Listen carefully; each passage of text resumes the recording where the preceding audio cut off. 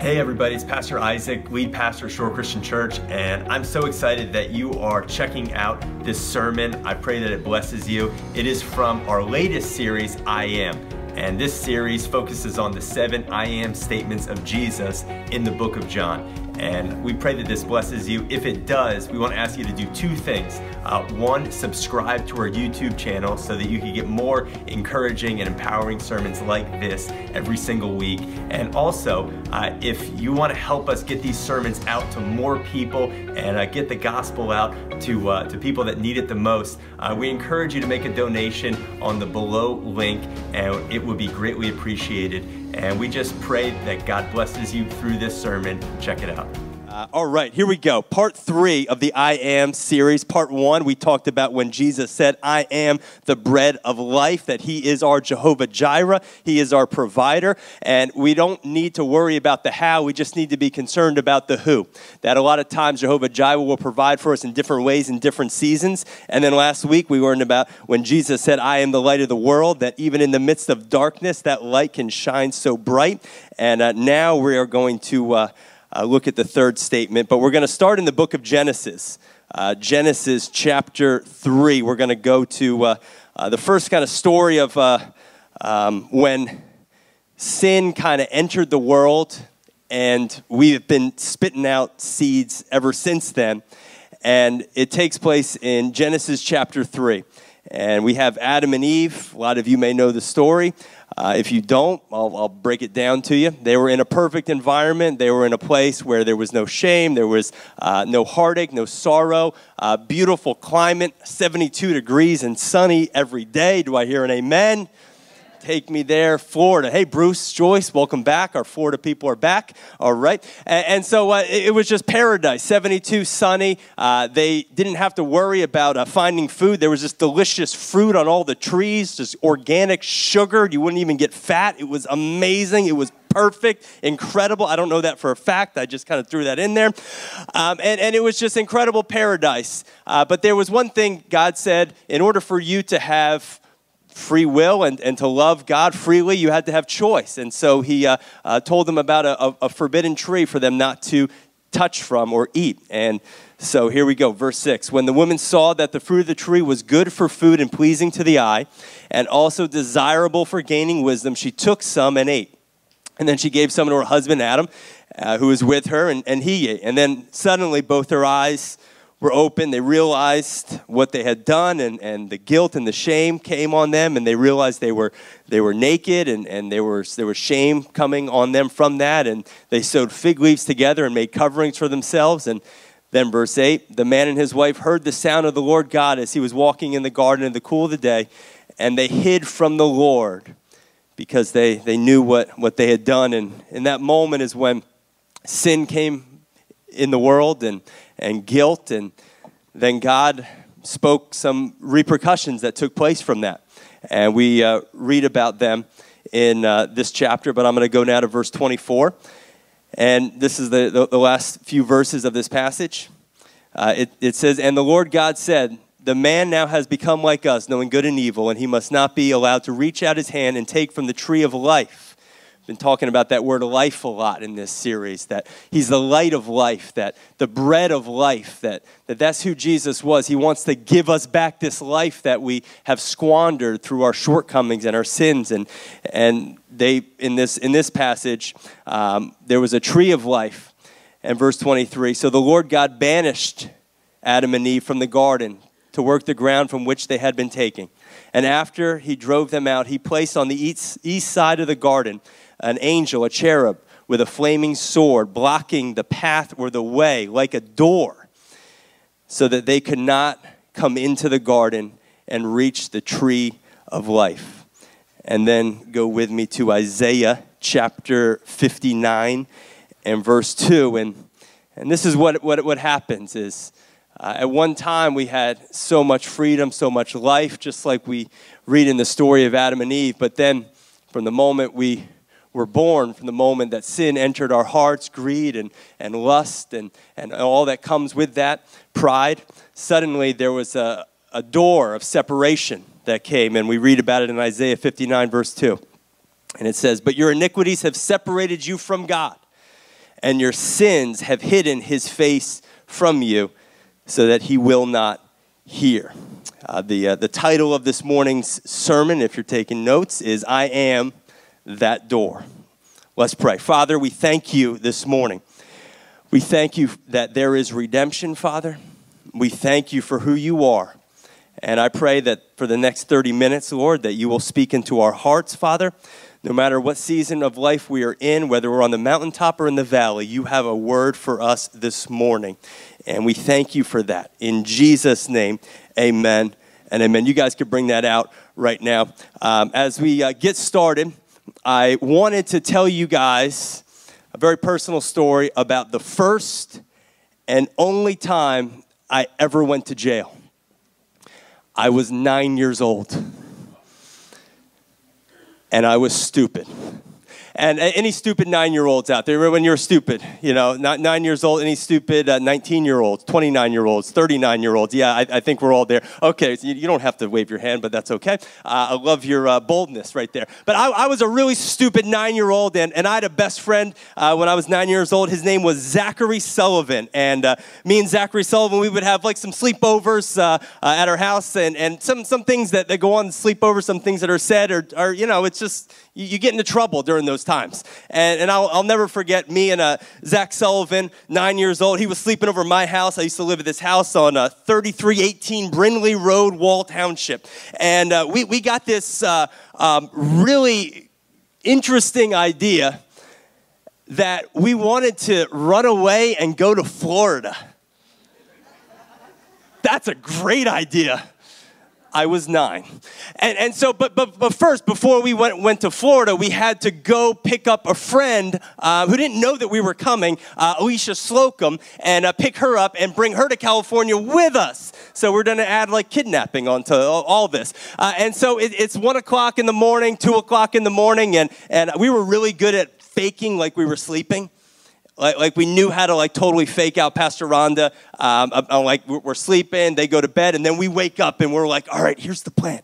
We're going to go down Hurley Pond Road, and we're going to pick up Alicia here, and then we're going to walk down to Florida. Where's Florida? It's south. Okay, awesome. We got this. Is a great plan, but this is what we needed. This is a true story. We need food. Got to have food, right? John, going down to Florida, got to have food. So this is what we did. We got our pillowcases. We filled up our pillowcases with frozen pizzas, with Hot Pockets, and a 2-liter bottle of Hawaiian Punch. And we were set for Florida. And we got out there 9 years old on the dangerous streets of Wall Township. And we're down cruising on Allenwood Road, and we're free, and we think we're having a great time. And then we take a right on Hurley Pond Road on a beeline track to, I wonder what we would have done if we got to Alicia Slocum's house. That would have been a very interesting encounter at the door with Ray Slocum. But nevertheless, we're walking down Hurley Pond Road, me and my buddy Zach Sullivan, 2 in the morning, and then all of a sudden we see some lights behind us, white lights. Then we see red lights. Then we see blue lights. And you know what happens next. And then in a split second, what do we do? Oh my God, what do we do? 9 years old. So we froze. We literally froze, dropped our pillowcases, and it was an undercover police officer pulls us in, says, "What in the world are you guys doing?" And with tears and with sorrow, we're explaining to him what we did. And in that moment, he took us in.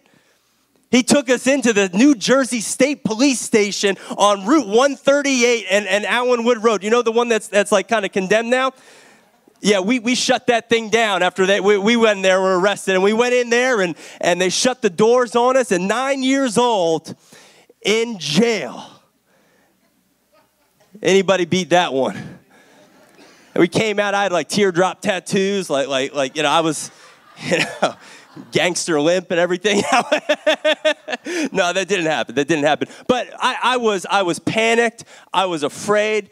And the whole time I'm there, all I'm thinking about is how stupid that was, What was I thinking? How could I have gone so far off the track? What are my parents going to do? My future's over. I'm never going to go to college. No one's ever going to love me again. I'm going to end up, it's going to be like my future generationally in prison. Like my whole life was flashing before my eyes. And as those doors shut, doors or gates are always a symbol of an access point. They could be a very welcoming thing, or they could be a place of rejection.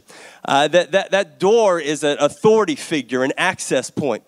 And I feel like so many people, everyone here, I would say at one point, we are out there on the streets searching for acceptance, searching for fulfillment, searching to find our place in society, searching to find life. And a lot of us, unfortunately, we're like the 9-year-old kids searching around Wall Township with a knapsack full of frozen pizzas, Hot Pockets, and a 2-liter bottle of Hawaiian Punch, looking for life, looking for hope, looking for fulfillment. Every one of us is in one of 3 places here this morning. You're either lost and you don't know it yet. You're lost and you're too stubborn to stop and ask for directions. Or you're lost and finally you're in a place where you ask God, I need your help. I'm lost. I need direction. Sin will always cost you more than you want to pay, take you further than you want to go, and keep you longer than you want to stay. And when Adam and Eve had that sin come in their life, they went from this place of freedom, of joy, of being able to finally have communion with God, a relationship with God, not have to be afraid of God and afraid of what he's going to do. And then in that moment, they transferred from the other side of that door and they were separated from God. This is what sin does. This is what sin does. Sin is a door that separates us from who God created us to be. Separates us from the life, true life, that God wants us to have access to. And this is sin right here. I have really bad handwriting. Can you see that? Say yes. And this is what comes with sin. Sin breathes separation, shame,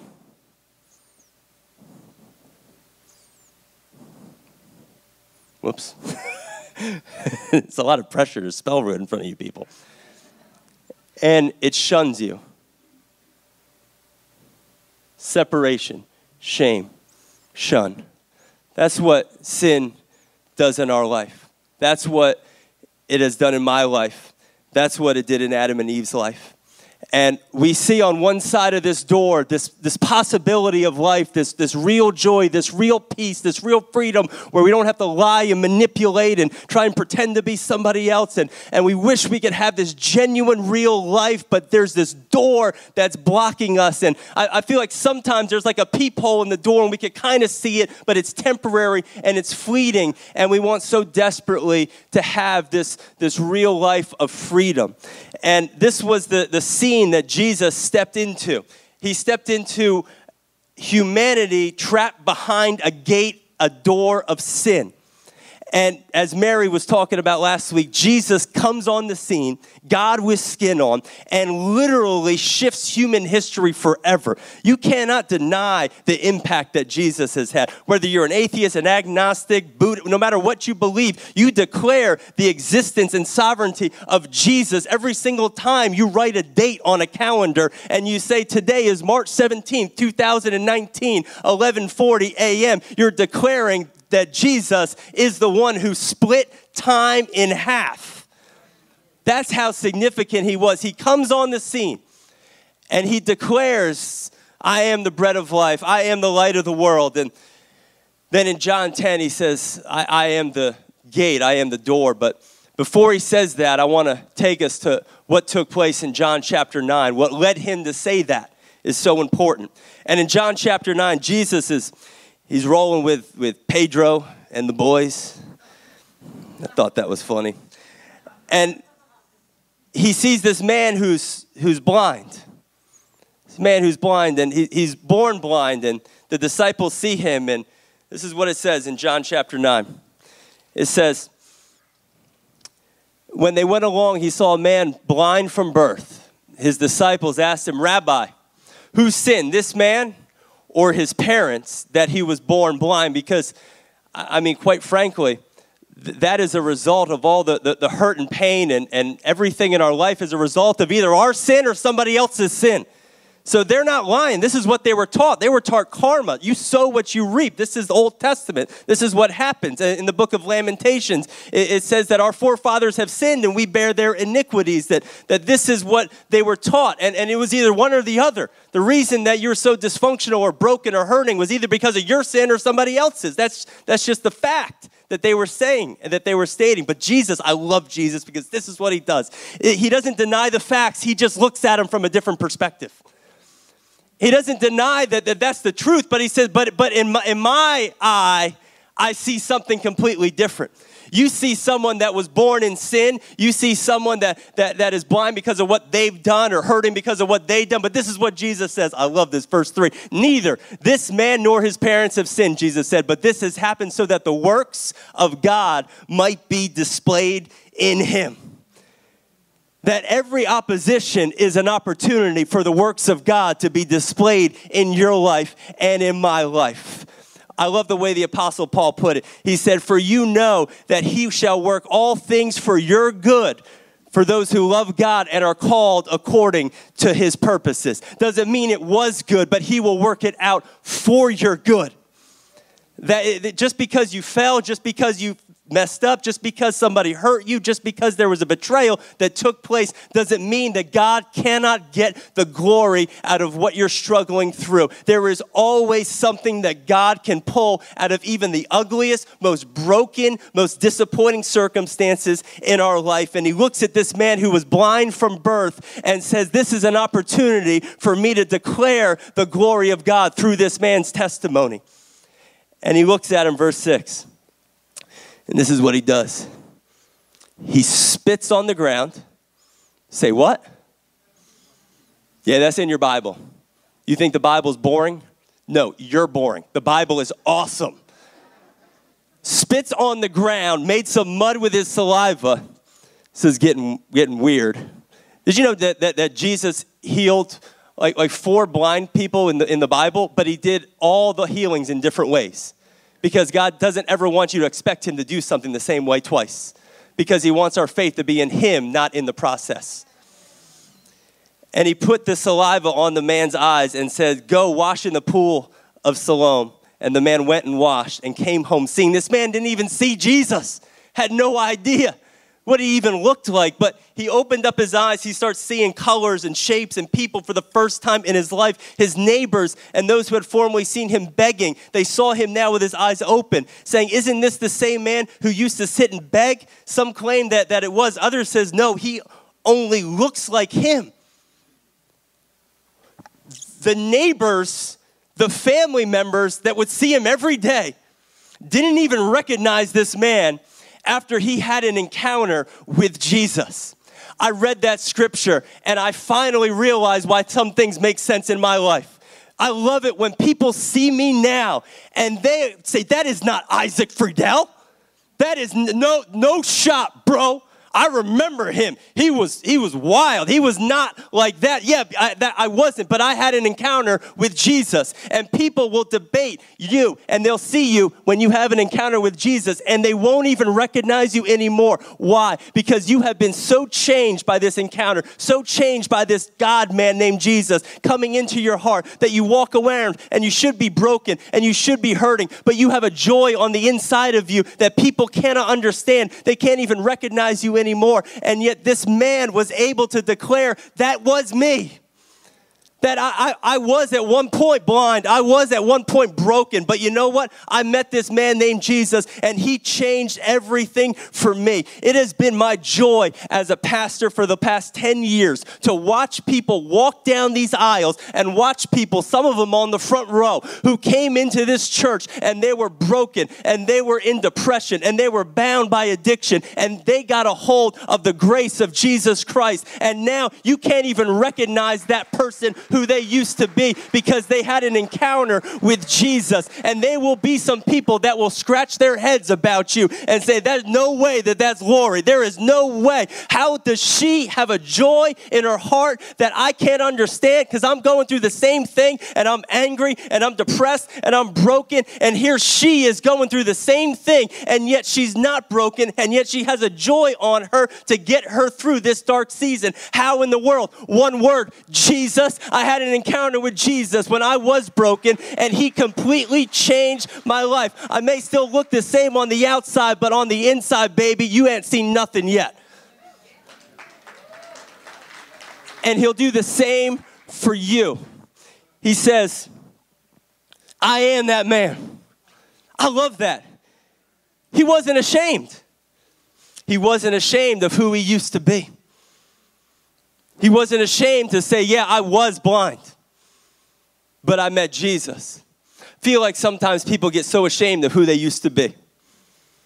How in the world are people that ever know that you got in a fight and your God was big enough to overcome your enemy unless you have some scars to prove that you've been in a fight?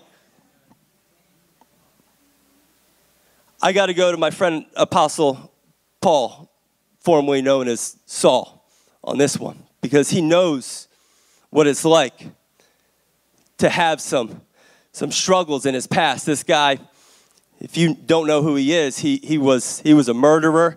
He was someone who killed Christians for sport. He was somebody who had an encounter with Jesus on the road to Damascus. And he saw Jesus, and his life was radically changed, and he began to follow Jesus. And as he was following Jesus, everything in his life was perfect. No one ever said a negative word to him.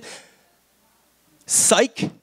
He followed Jesus, and it brought him right into cities that he got stoned in. He was stoned because of Jesus. He had to be whipped multiple times. He was thrown in prison. One time he got snake bit, not by a gardener snake, but by an Asian viper. He had shipwrecks. He had all these things happen in his life. And then he was tested by some other religious Pharisees, some super apostles, and they said, prove to us that you are in God's will. Prove to us that God's hand is on your life. Prove to us that you're anointed to be an apostle and a preacher. Show us your credentials, Paul. And this is what I love about Paul. Paul said, all right, you want me to show you that God is with me? Do you want me to show you that God is using me? I'll show you how God's using me. And this is what he says, Galatians chapter 6.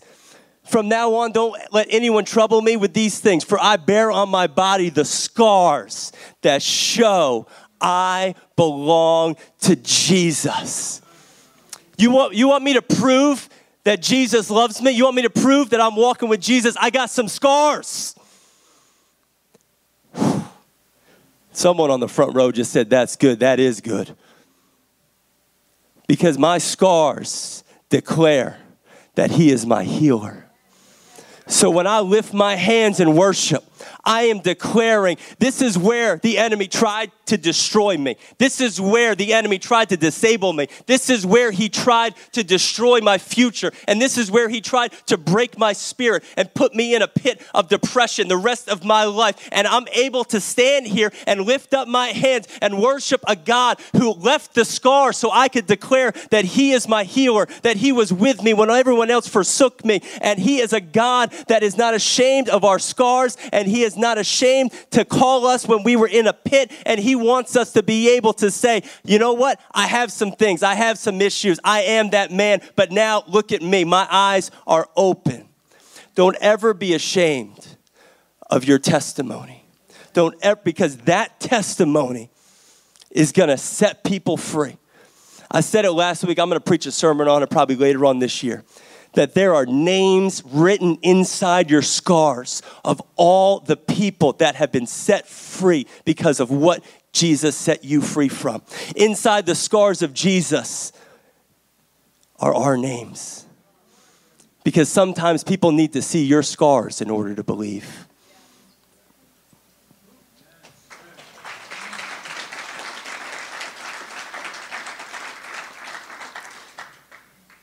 And they tried to discredit this man. They should have celebrated the fact that he was healed. I mean, they should have thrown him a party. He was blind and now he could see, but not everyone gets excited when God does a miracle for you. Because there's a lot of other blind people that are jealous, and they'll try and discredit what God has done in your life. And the reason they do that is because they're jealous. The reason that they do it is because they feel guilty about the pit that they're still in, that the only thing that they think will make them feel better is if they pull you down in that same pit with them. And what they'll do is try and discredit what Christ has done in your life.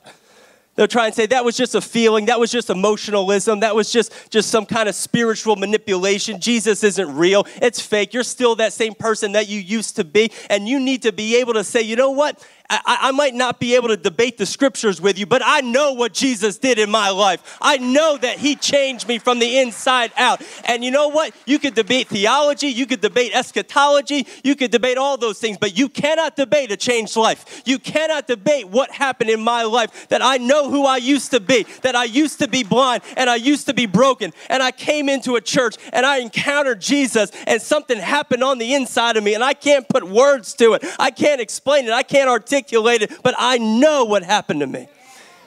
There will always be people that will try and discredit what Christ has done inside of you. You shut the door on those people. Say, I love you, God bless you, but don't try and talk me out of what Christ has done in me. They may try and mock you, they may try and make fun of you, and they may try and say you're some religious zealot, but don't ever, ever let them talk you out of what Christ has done in you. And that's what they tried to do to this poor guy. Been blind his whole life. And you ever been so excited to tell somebody something, some great news, and then you tell them this great news, and they just hate on it? It's one of the most demoralizing things. So excited to come home and I don't know, tell your parents something, and then you come home and they don't even rejoice with you. One of the most demoralizing things. The Bible says we need to rejoice with those who rejoice. In John chapter 13, they brought this man to the Pharisees to try and prove if he was really healed or not. Brought him into the temple. And then on that day which Jesus had made the mud and opened the man's eyes was the Sabbath.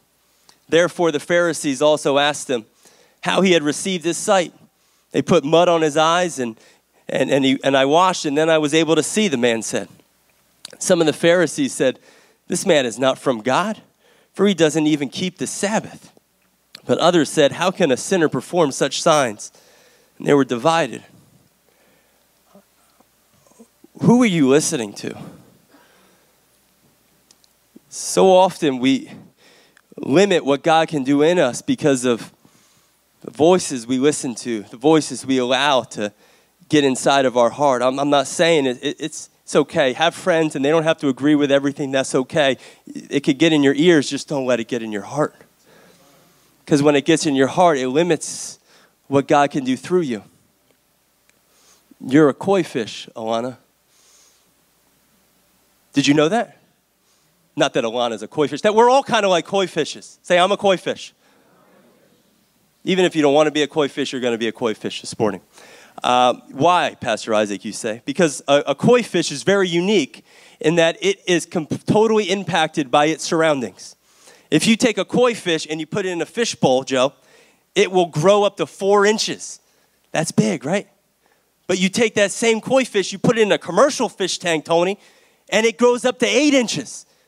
Then you take that same koi fish, put it in a pond over at Hurley Pond in Wall Township. It could grow up to 16 inches. Say, that's big. But you ain't seen nothing yet. You take that same koi fish and throw it in a large body of water, the ocean or something. It has the potential to grow up to 42 inches long. That's a big koi fish. But if it's not in the right environment, it'll never grow past 4 inches. And the same is true for me, and the same is true for you. That's why it is so important to come into a church like ours, to be around some people who will speak life into you, that won't try and limit what God can do through you, to get around the right people that will talk up your testimony and not talk it down, because they will limit the potential that God can do in your life if you're listening to those voices always trying to talk you out of your miracle. They said to this man, he can't be of God. He did a miracle on the Sabbath. Sabbath was Saturday, Sandy. It was supposed to be the day of rest. You know this. You know this, right? And you're not supposed to work or do anything on the Sabbath. And Jesus healed a man on the Sabbath. Oh my God, he did what? Do you know that? Did you know that? This could be controversial, what I'm about to say. Jesus broke a law. Oh, snap. But Jesus said, there's a greater commandment. Love the Lord your God with all your heart, soul, and mind. And love your neighbor as yourself. That there is a law of love that supersedes the law of man.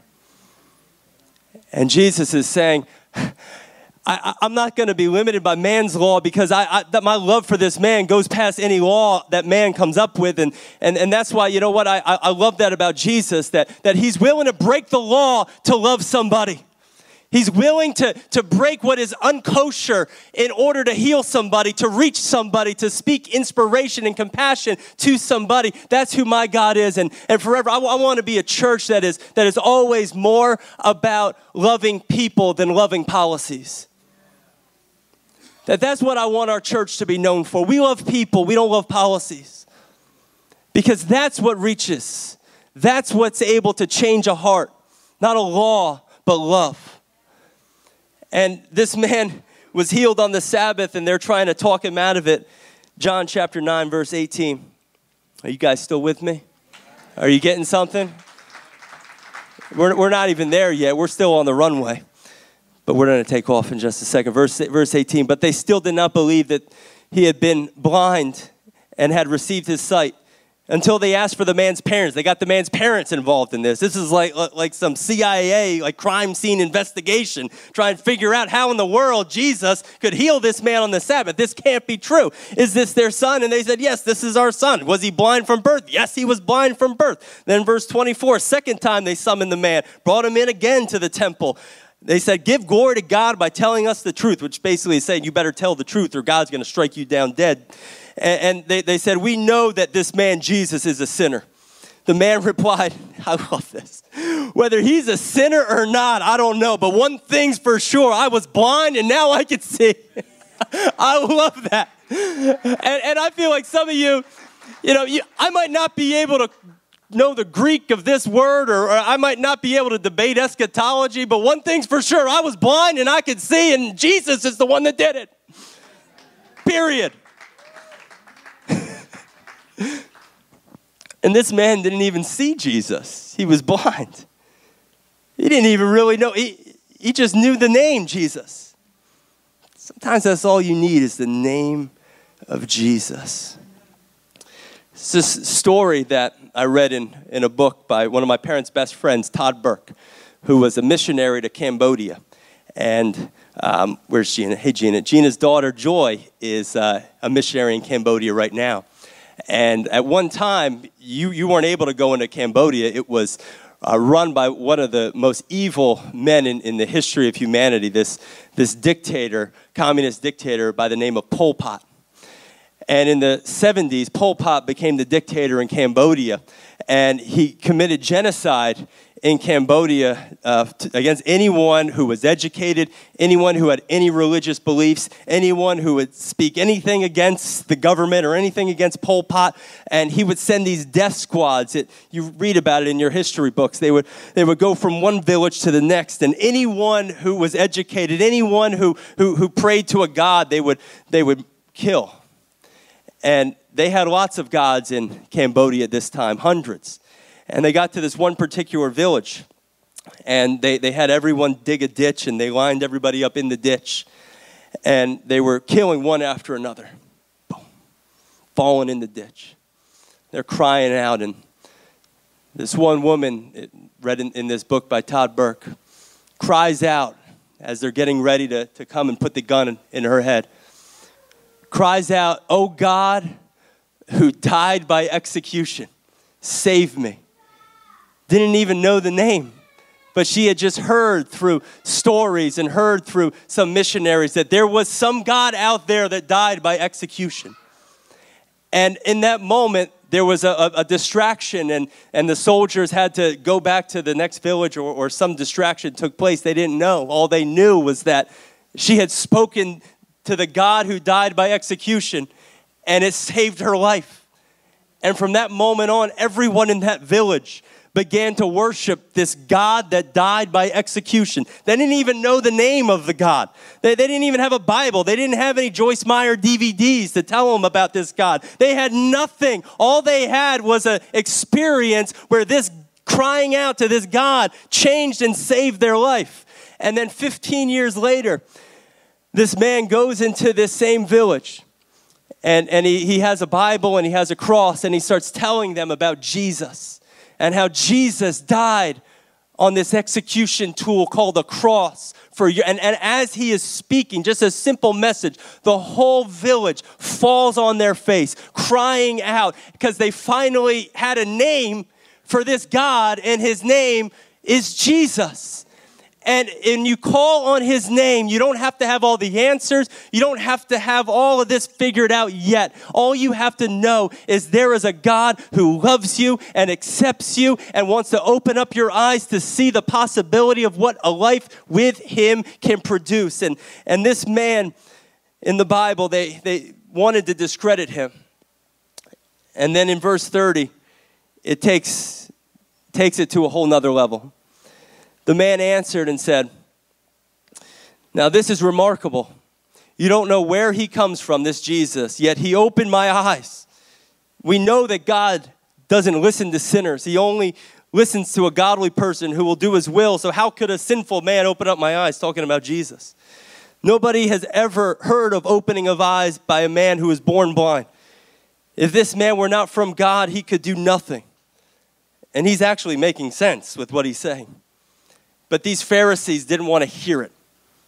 They didn't want, and this is what they did. This man who just had his eyes open, it says they replied to him, "You were steeped in sin at birth. You were born in sin.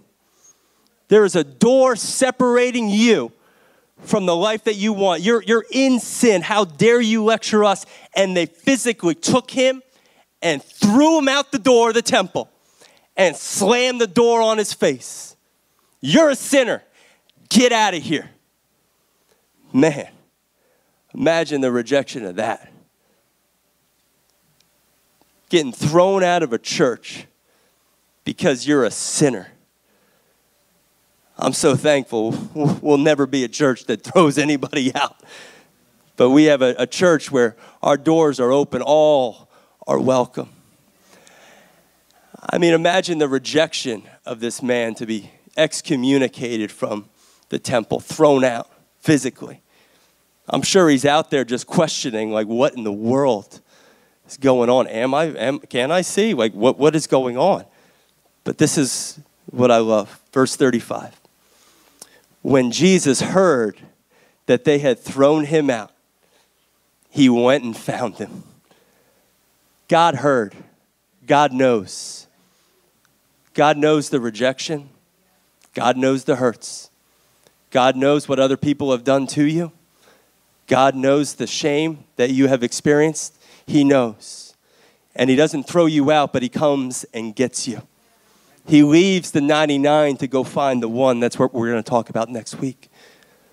And he walks outside of the temple doors, finds this man. And when he finds him, he doesn't condemn him. When he finds him, he doesn't accuse him of any sin in his life. When he finds him, this is the gospel. This is how you know that you're saved. This is how you know that you're in right standing with God. This one simple question: do you believe in the Son of God? Do you believe? The man said, yes. Yes, I believe. And Jesus takes this man by the hand. And in my mind, he goes back to where the Pharisees were, these people that threw him out. And as Jesus is with this man, this incredible Jesus, this Jesus that feeds the 5,000 just because they're hungry, this Jesus who is able to tell a woman who was caught in adultery that should be stoned, he who has no sin cast the first stone, this Jesus that is full of compassion, that is willing to go outside of the temple gates and find the man who has been thrown out and rejected. He finds him and brings him back to the temple gates. The same Jesus then when he asked them, "Who are you?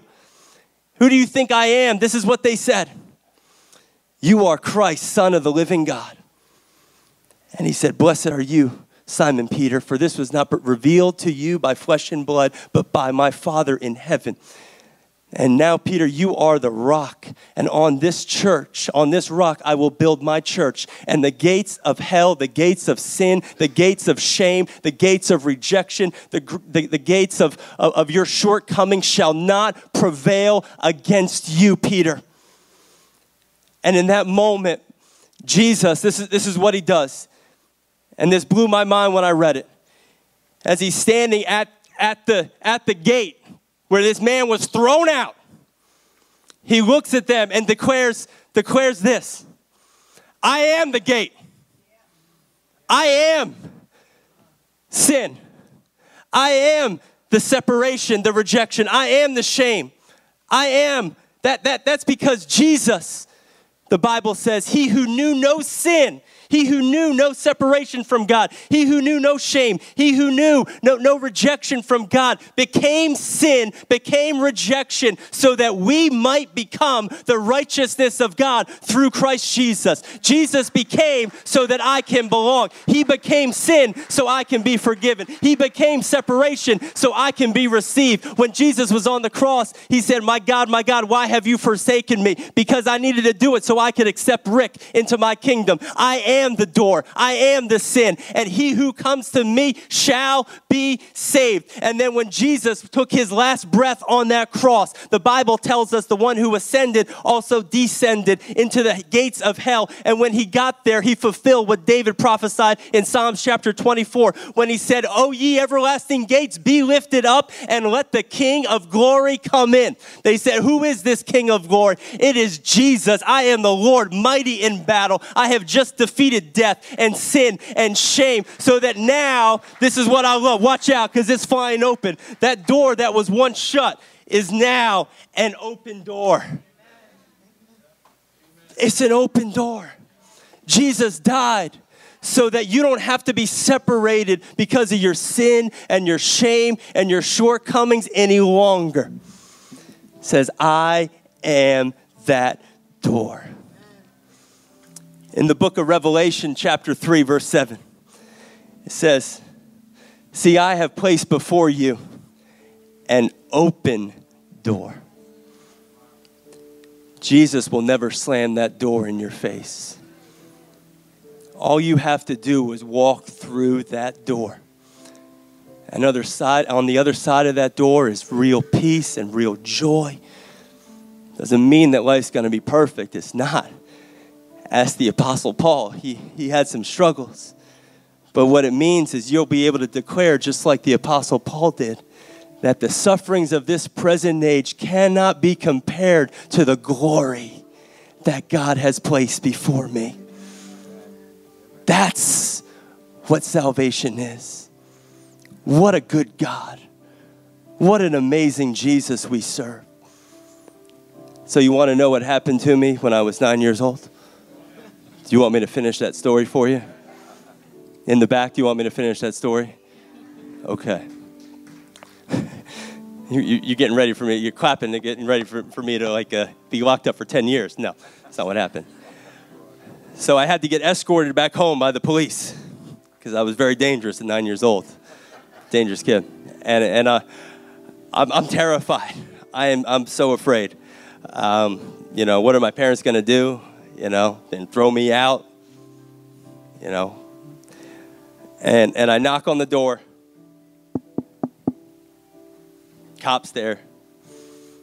My parents run out. And they gave me the biggest hug I've ever had in my life. I didn't even come inside the door. They met me outside the door. and pulled me back inside. And I said, Isaac, we didn't know what happened to you. We were terrified, and here you are.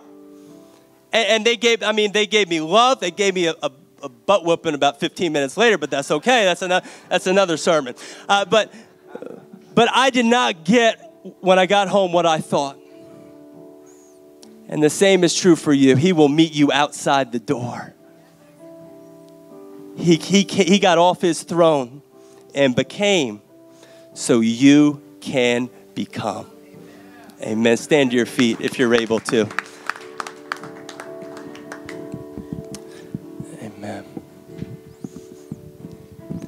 How many can relate to this?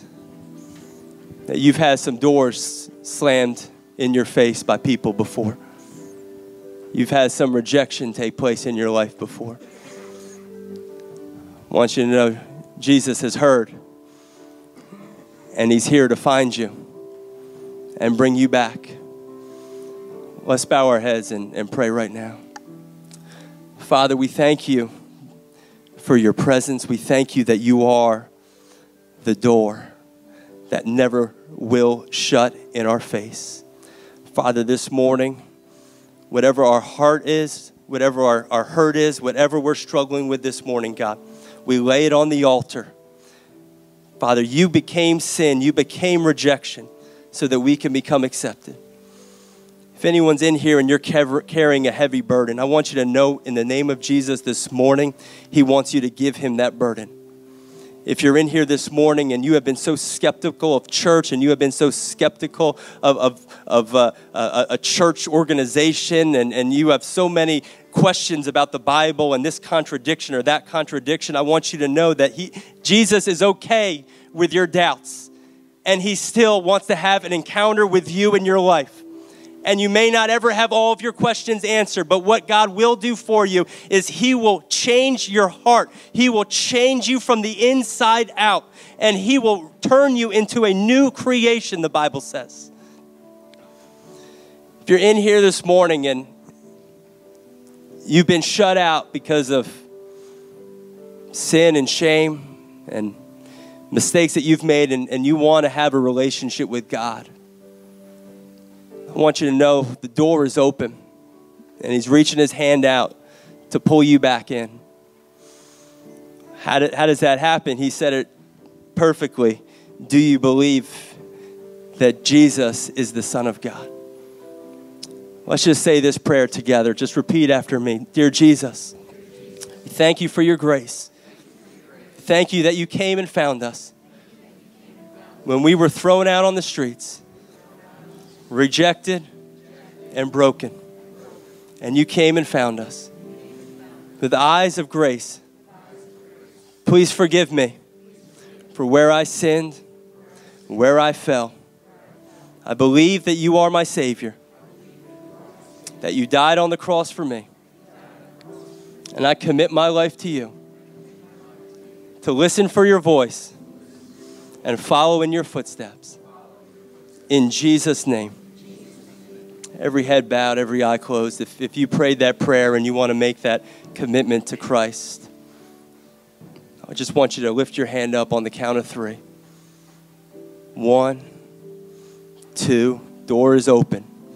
3, right now. Yes, amazing, amazing, amazing. Give the Lord a big hand clap right now. God, you see those hands right now. Praise you, Father. Come on. Can you do better than that? Put your hands together. Bible says that the angels in heaven rejoice